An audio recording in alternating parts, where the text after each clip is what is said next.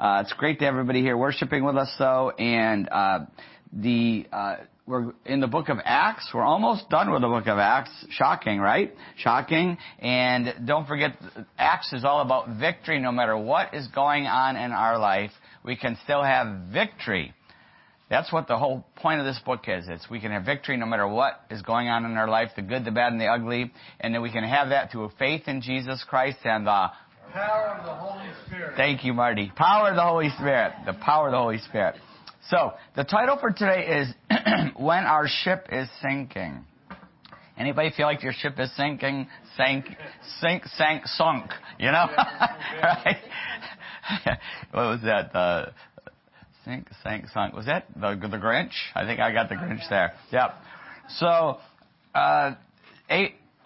Acts 27 to 44, and now we've been looking at the S's, the 5 S's we're going to look at here at 27, 28. We saw Paul sails for Rome. We saw the storm, and now we come to the shipwreck. And after this, we still have stranded and safely at Rome. So we're at the shipwreck now, okay? But speaking of sinking ship, have you ever been on a sinking ship? You ever been on one before? I remember some of you have been around long enough heard this story when we were in Florida. I went on spring break when I was in college with my friends, with Bill and Tom, who you guys have met, and then another guy's name was Mark, and then there were some girls that came along, and we connected with some other friends down there. And we went down. We didn't know what we were going to do. We didn't even know where we were going to stay. We just got in the car and drove down, and we got there, and it all worked out. You know, someone knew someone, and we stayed with Bill's old roommate named Jeff and his family. They're just an awesome family, but they would disappear for the day. They had to work. So we were there, and so we got this idea to go out. Jeff said, hey, we can go out and spend a couple of days. There's an island. They live right now like on a river, and there was an island out in the river where they were building a house. But it wasn't built yet, but they had the roof on and some of the walls up. And they said, we can go stay there. So we loaded up this boat. It was really a glorified rowboat with a motor on it. We loaded this up. We all piled in. There were 8 of us. I was trying to remember yesterday how many. I think there were 8 of us. We threw in some fishing nets and a little bit of food, not enough. And we went out and we piled in on this little boat. And as we're going out, the water, you know, is right up to the edge. You know, what is it, the gunwales or whatever it's called? The water was lapping over. We were overloaded, right? 8 of us in this glorified rowboat with a motor chugging along. And we somehow got out to this island. We had a great time. We weren't planning on staying as long as we ended up staying. We ended up with this net catching mullet. You ever catch mullet? You know, and we caught them and ate them, and we were pulling the oysters out of the water there and just put them right on top of the fire, and they would open up and you could eat these salted oysters.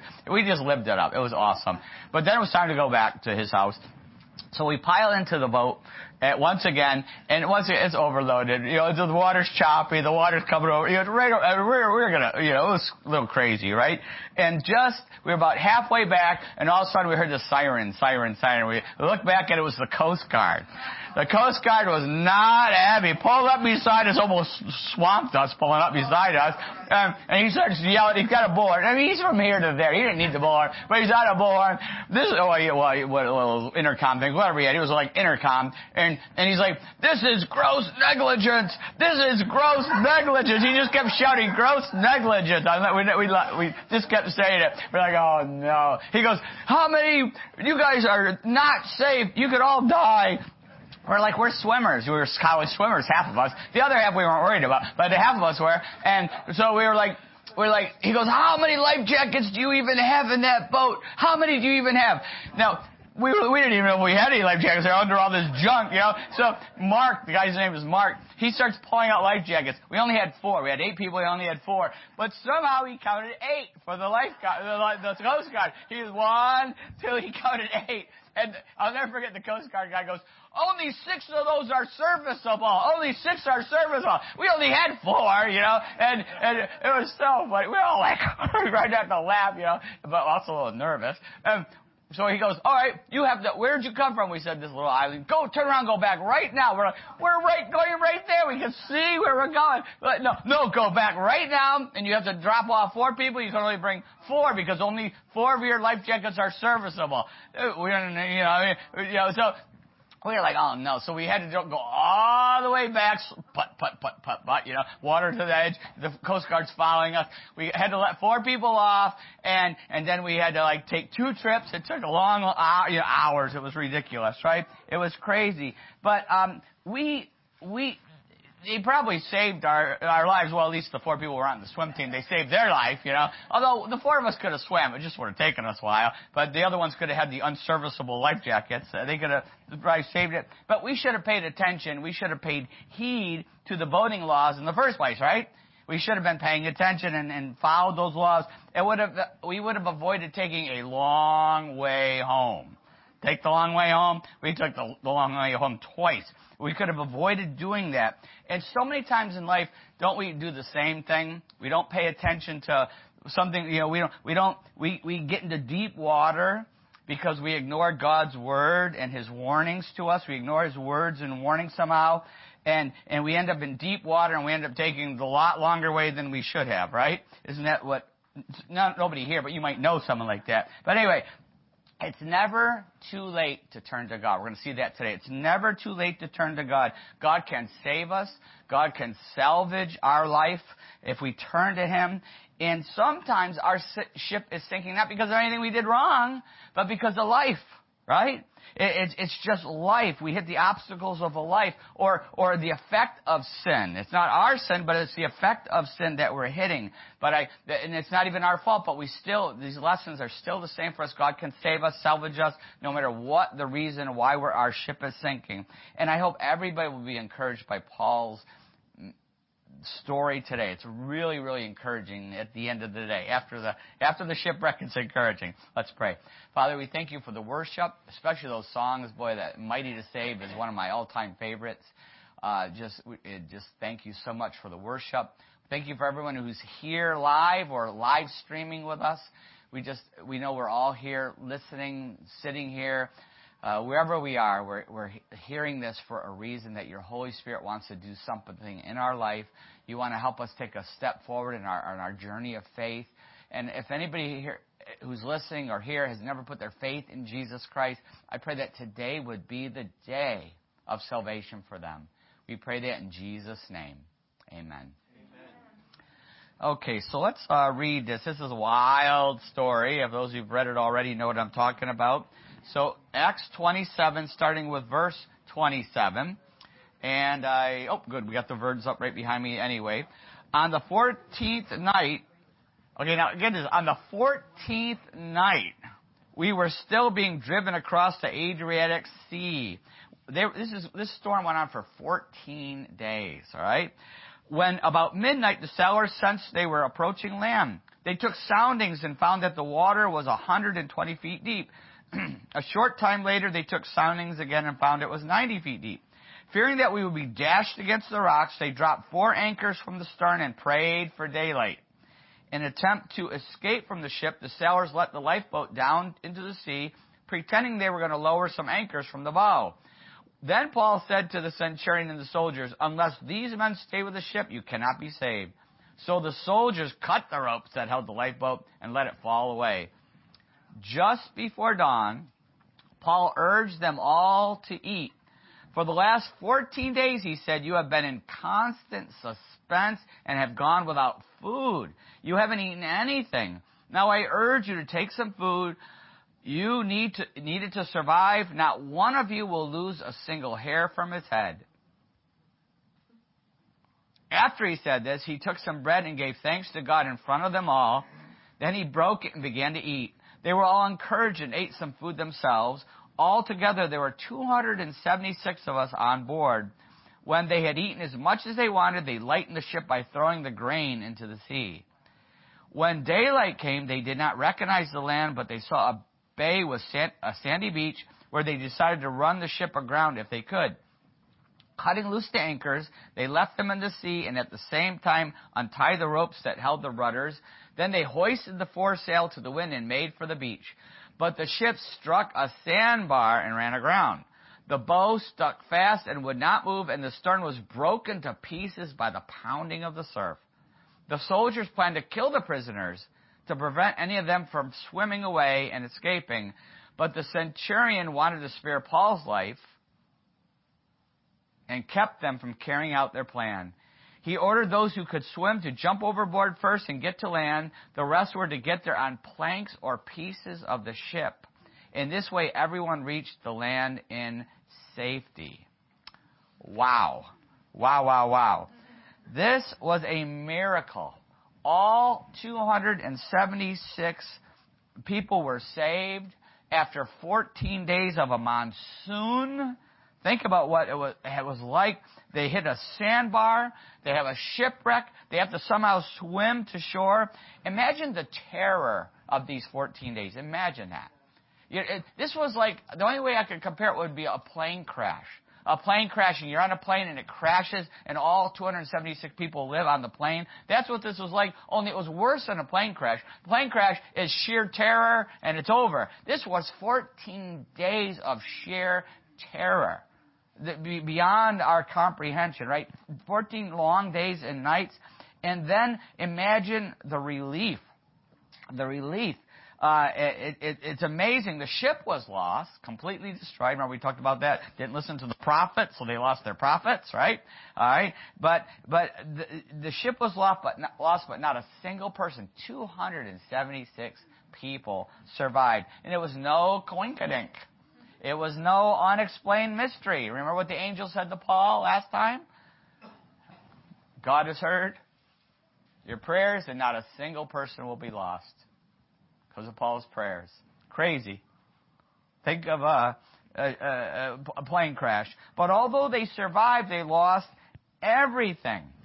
Everything, because they didn't listen to Paul. They didn't listen to God's word. When Paul spoke God's word, they didn't listen. And now they're going to be stranded. That's going to be the next S next week, all right? They're going to be stranded. But I want to focus. We're going to hit that next time. But I want to look at the Holy Spirit's reason for including this story, this part of the story. Because Holy Spirit, everything in God's word is the Holy Spirit put there for a purpose, for a reason. And His purpose jumps out at us. And this is what I think is the main point of this passage. Whenever we ignore God's word and God's warnings, there are consequences. Whenever we ignore God's word and God's warning, there are consequences for our life. I remember the movie Jumper. Anybody remember the movie Jumper? The guy who had this years ago, it was 20 years ago now. He could jump. He could go to a different state or a different country, a different location. He could go into banks and steal money. He went everywhere, did whatever he wanted. His Jumper movie. All right? And I'll never forget, he finally gets caught. The Jumper hunter caught him. Remember, it was Morgan Freeman, I think. Morgan Freeman. And I'll never forget, Morgan Freeman finally catches up to him. And he didn't have him for long, but he caught him initially, and he said, "Did you really think there wouldn't be consequences? There are always consequences." God's word teaches that we reap what we sow, right? But I never forgot that line. There are always consequences. And whenever we ignore God's word and warning, there are consequences. If we refuse to put our faith in Jesus Christ, we know Jesus died on the cross for our sin, to pay for our sin. We know that by putting our faith in Him, we can be forgiven and receive a brand new life now and forever with God someday. We know that that's what it teaches. If we refuse to accept the sacrifice of God's Son, if we refuse that, John 3:16, for God so loved the world that He gave His one and only Son, that whoever believes in Him shall not perish but have eternal life. God loved us so much, He gave His only Son to die on the cross. And if we will believe in Him, if we put our faith in Him, we'll give our life to Him, we can have eternal life. But if we ignore that, if we refuse to put our trust in God's Son, which it teaches in God's Word, then judgment is inevitable. Judgment is inevitable, not just in this life, but culminating in eternity in hell someday if we refuse to put our faith in God's gift. For God so loved the world, He gave His one and only Son. In fact, it says that right after John 3:16, for God so loved the world that He gave His one and only Son, that whoever believes in Him shall not perish but have eternal life. But then verse 36, just a few verses later, where it says, whoever believes in the Son has eternal life, but whoever rejects the Son will not see life, for God's wrath remains on him. That is the consequence. the consequence of ignoring God's word and God's warning, refusing the gift of His Son that He gave in our place, to die in our place, so that we don't have to live hell on earth here and hell in eternity someday. That's the consequence. So that's if you're not a Christian. If you refuse to put our faith in Christ, there are consequences. But even as Christians, even after we put our faith in Jesus Christ, we still sometimes ignore God's words and God's wording, don't we? Nobody here, but you might know someone like that. All right? And when that happens, God will discipline us. God will discipline us. Hebrews 12:7. In Hebrews 12:7 it says, endure hardship as discipline. God is treating you as sons. For what son is not disciplined by his father? And God disciplines us. When we do something wrong, He disciplines us. God knows that God never judges His children. Christians say to me all the time, I think like God's judging me, He's punishing me. God never judges His children. He does not judge us. He only disciplines us. What's the difference? Discipline is done in love. It's done in love. But it sure feels like punishment, doesn't it, sometimes? Sure feels like judgment sometimes, doesn't it? And it increases, God's discipline increases in intensity as we ignore what He's trying to discipline us for. Like, if He starts out with a softer discipline to get us back in line, but if we ignore that, it increases in intensity. And it increases in intensity. I tell my kids, I tell them all the time, God starts with a whisper.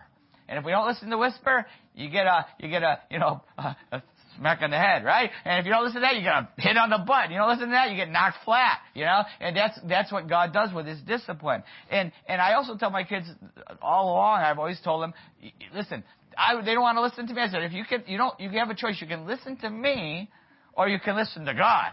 You can be disciplined by me, or God will discipline you. And listen, God spanks a lot harder than I do. Don't we all know that, right? But you see, God's goal is to discipline us in love, and His goal is conviction. He convicts us, and then He wants to get us to repent so He can forgive us and restore us. That's God's goal, is for us to be convicted and repent and be restored into the right relationship with our Heavenly Father. 1 John 1:9 talks about this very thing. It says, if we confess our sins, He is faithful and just and will forgive us our sins and purify us from all unrighteousness. That is an ongoing, daily thing that we need to do. Constantly, asking for forgiveness and being restored. And when we do that, we are forgiven. Now that doesn't mean the discipline will disappear immediately, because sometimes God knows He's got to keep the discipline going a little longer to drive the lesson home, right? Right? But when we really get the point of the lesson, what God is trying to do of the discipline, then the discipline will ease, and we can focus on our relationship. But often, this is something also that happens. Often when our discipline is finished, we keep beating ourselves up. Right? We keep beating ourselves up. And often we get some help from someone else. Who else helps us beat us up? Satan. He's happy to jump in and help us. And so many of us mistake conviction and accusation. We keep experiencing accusation and we think it's conviction. But if we've already repented, we've already accepted God's discipline, anything that still is hitting us is not God's conviction. It's not the Holy Spirit's conviction. It's Satan's accusation. And a lot of times we have trouble figuring out the difference. But that's the key. If we've already repented, we've already changed what God was trying to change, anything that keeps hitting us is Satan's accusation, or we're beating ourselves up, right? So, but when it's complete, we're done. God's done. But Satan steps in and tries to keep us down. He tries to beat us down, right? That's what Satan tries to do. He tries to beat us down. In Revelation 12:10, talking about this very thing, where it says, then I heard a loud voice in heaven say, now have come the salvation and the power and the kingdom of our God and the authority of His Christ, for the accuser of our brothers who accuses them before our God day and night has been hurled down. That's what's going to happen in the book of Revelation when Jesus coming back again. The accuser of our brothers, Satan, who's accusing us constantly, is going to be hurled down. And that's what Satan tries to do. He tries to beat us down. He tries to accuse us. And the good thing is we got someone defending us, Jesus and the Holy Spirit, both defending us and before the throne, right? But we have to recognize that accusation. First of all, we have to recognize when we're beating ourselves up. We've got to stop that, right? Overactive conscience. But also, especially, we have to recognize when Satan is beating us up, we have to recognize it and fight it with the truth. The very next verse talks about how to fight that accusation. It says this, they overcame him by the blood of the Lamb and the word of their testimony. That's how they overcame him. They overcame him by the blood of the Lamb and the word of their testimony. The blood of Jesus Christ. Whenever you face Satan's accusation, the blood of Jesus Christ. I say that 100 times a day at least. The blood of Jesus Christ. I've already repented of that. I've already put that in the past. I'm not picking that up again. I'm not going to let Satan beat me with that. I'm not going to beat myself up with it. It's the blood of Jesus Christ. The blood of Jesus Christ. Remember that. The blood of Jesus Christ. Say it. The blood of Jesus Christ. Every time that accusation up, that's under the blood. Whatever I did, whatever I almost did, whatever it is, under the blood. Once we take it to Jesus Christ and ask for forgiveness, it's under the blood. We don't pick it back up again. We don't let Satan beat us with it. So yes, whenever we ignore God's word, whenever we ignore God's warning, there are painful consequences, but God's mercy, and back to this story, God's mercy and grace is always available. Look at these sailors. Look at these soldiers who ignored what Paul said. But they were saved. No matter what, we can be saved. We can be saved, but we can experience God's salvation by going to the cross of Jesus Christ. Once again, John 3:16. I kind of get stuck on this, don't I? There's a reason for it. For God so loved the world that he gave his one and only Son, that whoever believes in him shall not perish but have eternal life. We can go to the cross at any time, no matter what we've done. No, anything and everything, we can go to the cross of Jesus Christ, and it can be under the blood. We can be washed by the blood, washed away. Yes, there are earthly consequences, right? We do something, we do something, there are earthly consequences. But it can be forgiven, and it can be forgotten in heaven in eternity. You murder somebody, you're going to go to jail. You're going to go to prison, right? But this Murdoch guy, he could put his faith in Jesus Christ in prison right now. It won't change the consequences earthly, but he could be forgiven. I hope he does. He could be forgiven. And it could be completely forgotten in heaven someday. Completely. Every one of us can be saved no matter what we've done. No matter that, God's mercy and grace is always available. And not only that, not only salvation, not only saved, like these soldiers and sailors were saved, their lives were saved, we can be saved spiritually, but also, just like the sailors, our lives can be salvaged. Not just saved, but salvaged. Our life can be salvaged. Any life, any mess we've made, even as a Christian. Even as after we became a Christian, we make a mess. We do it, don't we? All right? That's why we need continual mercy and grace. But we even as a Christian, we can still go to God for his mercy and grace. In Hebrews 4:14, it says this, therefore, since we have a great high priest who has gone through the heavens, Jesus, the Son of God, let us hold firmly to the faith we profess.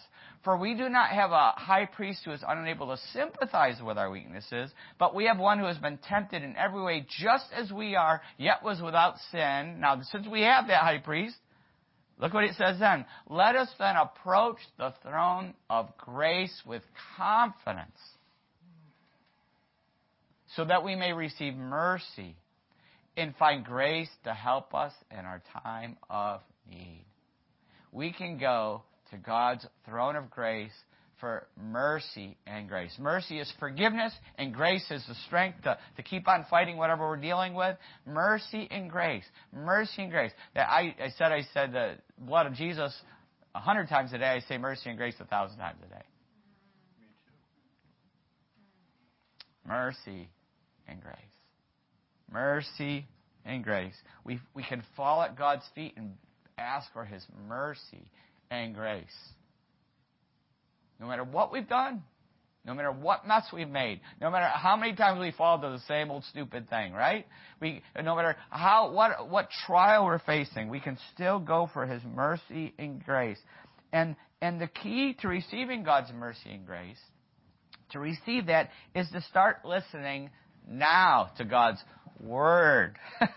Start listening now. Doesn't matter what we did 10 minutes ago. Doesn't matter what we did a second ago. We say, God, I'm going to start listening now. That is the key. The soldiers and sailors who are in this horrible mess, they listened to God through Paul for the second time. The first time they ignored God, what God said to Paul, and look what happened. Horrible storm and shipwreck and stranded and blah, blah, on and on and on. It was terrible. But the second time he talked to them, they listened. Now they were at the end of their rope. 14 days of a monsoon. But now they're listening. Now they're responsive, right? And that is the difference now. They were listening to him the second time. And that's what I said. Every person who's listening to us, listen now. Well, if it's salvation, maybe you haven't responded and put your faith in Jesus Christ, but do it now. Put your faith in Jesus Christ now. Now is the day of salvation. It's not too late. If you're still breathing, it's not too late. Thief on the cross, remember? Jesus, remember me. Just before he died. It's now is the time. Put your faith in Jesus now. And the same thing for us as maybe you're not a Christian, or maybe you are a Christian. We've got this mess on our hands. Listen to God now. Let Him salvage our life now. Whatever is going on. Take our spanking. Take our discipline, right? Take it and listen to the Holy Spirit's leading now. Now. Maybe we haven't listened. We've got a mess. Start listening now. You may have really messed up. Well, if you're breathing, you have, right? We have really messed up, right? But go to God now. A lot of times people are afraid to go to God. They're, well, I can't go to Him. I've really messed up. Like He doesn't know that. Right? He won't know till we go talk to Him. He knows that. But He says, come to the throne of grace with confidence so that we may receive mercy and grace. Go to Him. And when is the best time to go to God? If we're, tempted or on the edge of messing up, or when is the best time to go to God? Okay, all the time. Now, okay, hold on. But the best time, you're all right. Everything you said is right. You're right. But before we mess up, right? When we're first tempted, or we're first thinking, I don't know if I should do this. Should I get into this boat? With these 8 people. That's the best time, is before we mess up, right? But when is the second best time? Now we got the now. Thank you. Now, that's the second best time. I've told this story before about the woods, catching the woods on fire. We had the woods and down the slashing, it's called, and we used to start fires, and we were allowed to start fires in the creek bed, but we weren't supposed to be too near the woods. My dad didn't care if we had fires. I was like 10 or 11, 12, whatever we were, and we would always have fires, lots of fires. Still do. And so anyway, so I remember one time I started a fire, and it was right in we had this little campsite right along the creek, and it was a hedgerow, and there's like a line of trees there. And I remember starting a fire, and we knew we were supposed to have a little fire, but we let it get big. My little brother Todd and I, we let it get big. It started getting bigger and bigger, and then it started catching the vines up above here. It started catching vines, and we were like, let's get rid of these vines, And so we were like, let it go a little higher, and then all of a sudden it started getting out of control. And it was like, whoa, we let this get too big. My dad didn't care about a little fire, but we weren't supposed to make big giant fires without him around. And so we were like, whoa, this is getting out of control. And then I saw the wind was carrying it along the hedgerow, up in the vines and the trees. It was real thick vegetation. It started going toward the woods, the slashing. And he didn't care if we burned up some hedgerow stuff, but don't you get near the woods. There's a lot of trees in there, and that was a no-no. But we couldn't stop it. It just kept going. And I remember we were just following it, and we got to the edge of the woods, and we started hitting it. We had sticks and took our shirts off. We were hitting it, and we're trying to stop it, and we couldn't. The wind was burning. Now, I remember when it first started, it started getting out of control, and I remember thinking, maybe we should get my dad. No, we'll get in trouble. I'm not going to get my dad. We're going to get in trouble. Going to get in trouble. Let's deal with this myself. We'll deal with this ourselves, right? So it gets to the woods, and it's out of control, and it's going to burn the woods up. And I'm like, I remember thinking, we're going to lose the woods. This is like crazy, right? We're going to lose the woods. And I remember praying, God, please, if somehow you could just save the woods, I'll change. I'll change. And you know what? The wind shifted. The wind shifted the other way. Somehow we stopped. I don't know how. We stopped it. It stopped. It went the other way. And I remember we were getting all the last embers out so it wouldn't come back into the woods. And we'd get it done. I remember thinking, we're going to get away with this. We're going to get away with this. My repentance changed very quickly, didn't it? And I don't think my dad's going to find out. And that's when I heard the explosion. It had gone down the other direction of the hedgerow. And one of my dad's friends was getting wood from the hedgerow, and he left the truck parked there. He had a farm truck. And he left it parked there, and he would come back and use it and get wood and then go leave it parked there. And while we're trying to save the woods, it went the other way, and it burned up the truck, and it blew up the gas tank, and it blew up. And we're like... It was just old farm truck, but people are attached to those, And so I never forget. We were like, oh my, what are we gonna do now? And I went home and fear and trepidation, trying to figure out how can I, make my dad laugh, because if you get him laugh, he wouldn't hitch as hard. And so we tried to make him laugh. So I remember going up to Dad and saying, Dad, remember how you said you wanted to burn out that hedgerow sooner or later? Well, Todd and I decided to do it sooner, and we tried to burn it out, but Lee's truck got burned up. Lee's not alive anymore, so I can tell his name. His truck blew up, and I was just bracing myself. I'll never forget. I was out in the barn, he's milking cows, distracted. That was another key. And he said, I was just ready to get roasted, right? And he said, I told him not to keep that truck parked on our property. I got sick of that. He got what he deserved. I was like, there is a God. There is a God. There is a God. It was crazy. It was crazy. But when should I have gone to my dad? As soon as it started getting out of control. I could have got there. He could have got there with his tractor, and it would have been done. But trying to deal with myself. Todd and I, my little brother Todd, all right? We should have gone right away. But even if you have blown up your life, even if we have blown up our life, or our life is blown up and still go. Still go now. Still go now for God's mercy and grace. Because God can salvage any mess we have made. He can salvage any mess and turn it into His message of grace. No matter what it is. No matter what it is. Romans 8:28. How many times have I said this verse? And we know that in all things. In what? All things, God works for the good of those who love Him, who have been called according to His purpose. In all things, God works for the good of those who love Him. All things. The good, the bad, and the ugly. God still can work His good. And even when it's not our fault. I keep talking about to our fault. Even when it's not our fault or our sin, but it's the effect of sin, right? It's the effects of sin. God can still work it for good.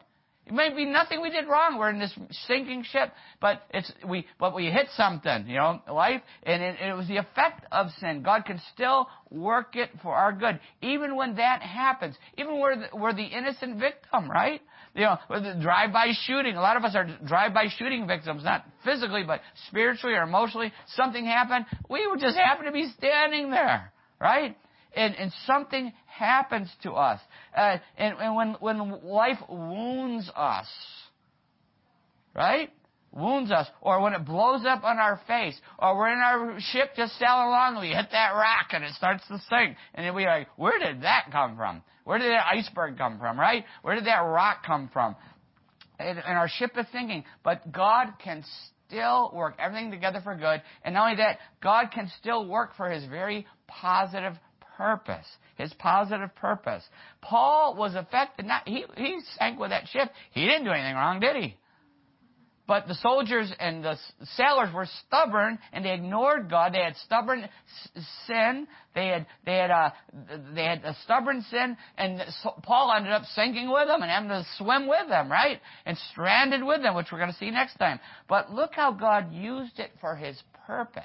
You don't think these guys all heard Paul's sermon? And wait till we see next week when he's stranded. Wait till you see how God worked in a powerful way on that island. There were people there that needed the gospel of Jesus Christ. Wait till we get to that. But God still used it. And God also, apart from that, God used it in Paul's life. God uses these storms, these shipwrecks. He has a constant purpose. No matter what happened. Whatever reason you're in a storm or a shipwreck, whether it was you or someone else, whatever, there's a constant purpose in every one of them. Paul gives that very reason in 2 Corinthians 1, 8, and 9. In 2 Corinthians 1, 8, and 9, he says, we were under great pressure, far beyond our ability to endure, so that we despaired even of life. Indeed, in our hearts we felt the sentence of death. Sounds like the ship ride, doesn't it? Indeed, in our hearts we felt the sentence of death, but this happened that we might not rely on ourselves, but on God who raises the dead. What is the purpose of this terrible trial Paul's talking about? To teach something very, very important. Paul learned complete dependence. He learned complete dependence on that ship and many other trials while he was being stoned, many other trials he went through. He learned total dependence on God's grace. And God has to constantly remind us of that, doesn't He? Because as soon as things go well, we're like, I'm going to get away with this. Oh, I don't need my dad now. Fire's going the other way, right? Isn't that true? Constantly, right? God is constantly reminding us that we need total dependence. And as we learn that lesson, we experience the peace of God that transcends all understanding. When we're in that place, we have the peace of God. Doesn't change the storm. Doesn't change the ship sinking. But we have total peace. Look at Paul versus those sailors. He's eating and praying and talking to angels. Right? He's talking to angels. And these guys are all like, no hope.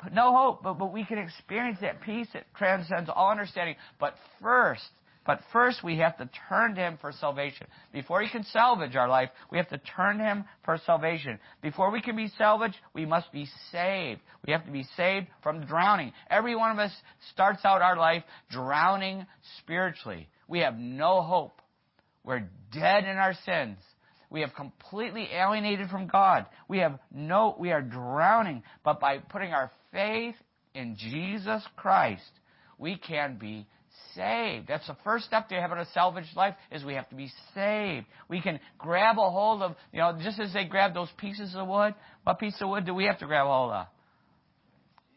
The cross. We have to grab that cross. And hang on to that cross where Jesus died for us. John 3:16. There it is again. For God so loved the world that He gave His one and only Son, that whoever believes in Him shall not perish, but have eternal life. Let's pray.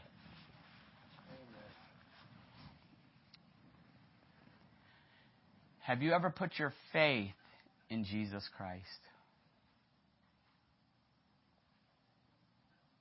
Have you ever grabbed a hold of the cross of Jesus to save you?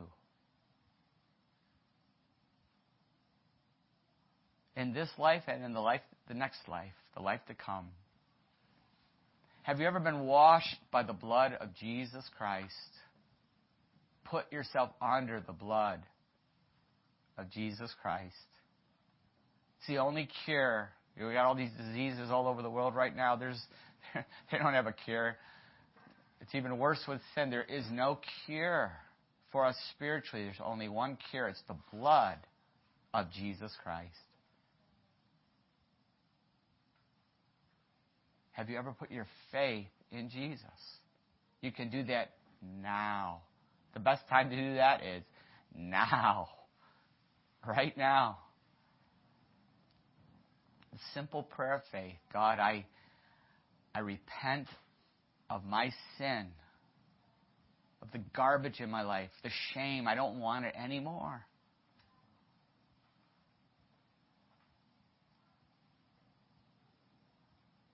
I believe Jesus died on that cross. Your Son died on that cross to nail that sin to that cross, to take it away, to break the power of the old man and the sinful man, and to break the power of the world, and to break the power of the devil in my life. I believe Jesus died for me and came back to life for me.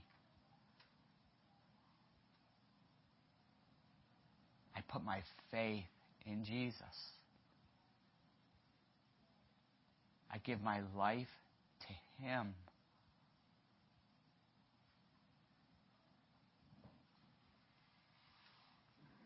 I grab a hold of Jesus and His cross to save me.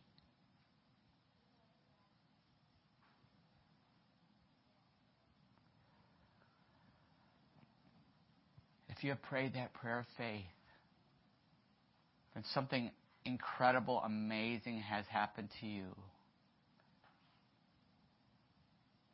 Jesus has sent His Holy Spirit into you and brought you to life. Therefore, if anyone is in Christ, he is a new creation. He has made you something completely new. Your life will never be the same. I want to encourage you to tell somebody. You tell me. Maybe you have a family member or a friend or somebody at school or somebody at work who's a Christian. Tell somebody so that we can be excited for you and help you grow in your new life in Jesus Christ. And for those of us who are already have put our faith in Christ, how's the Holy Spirit speaking to us?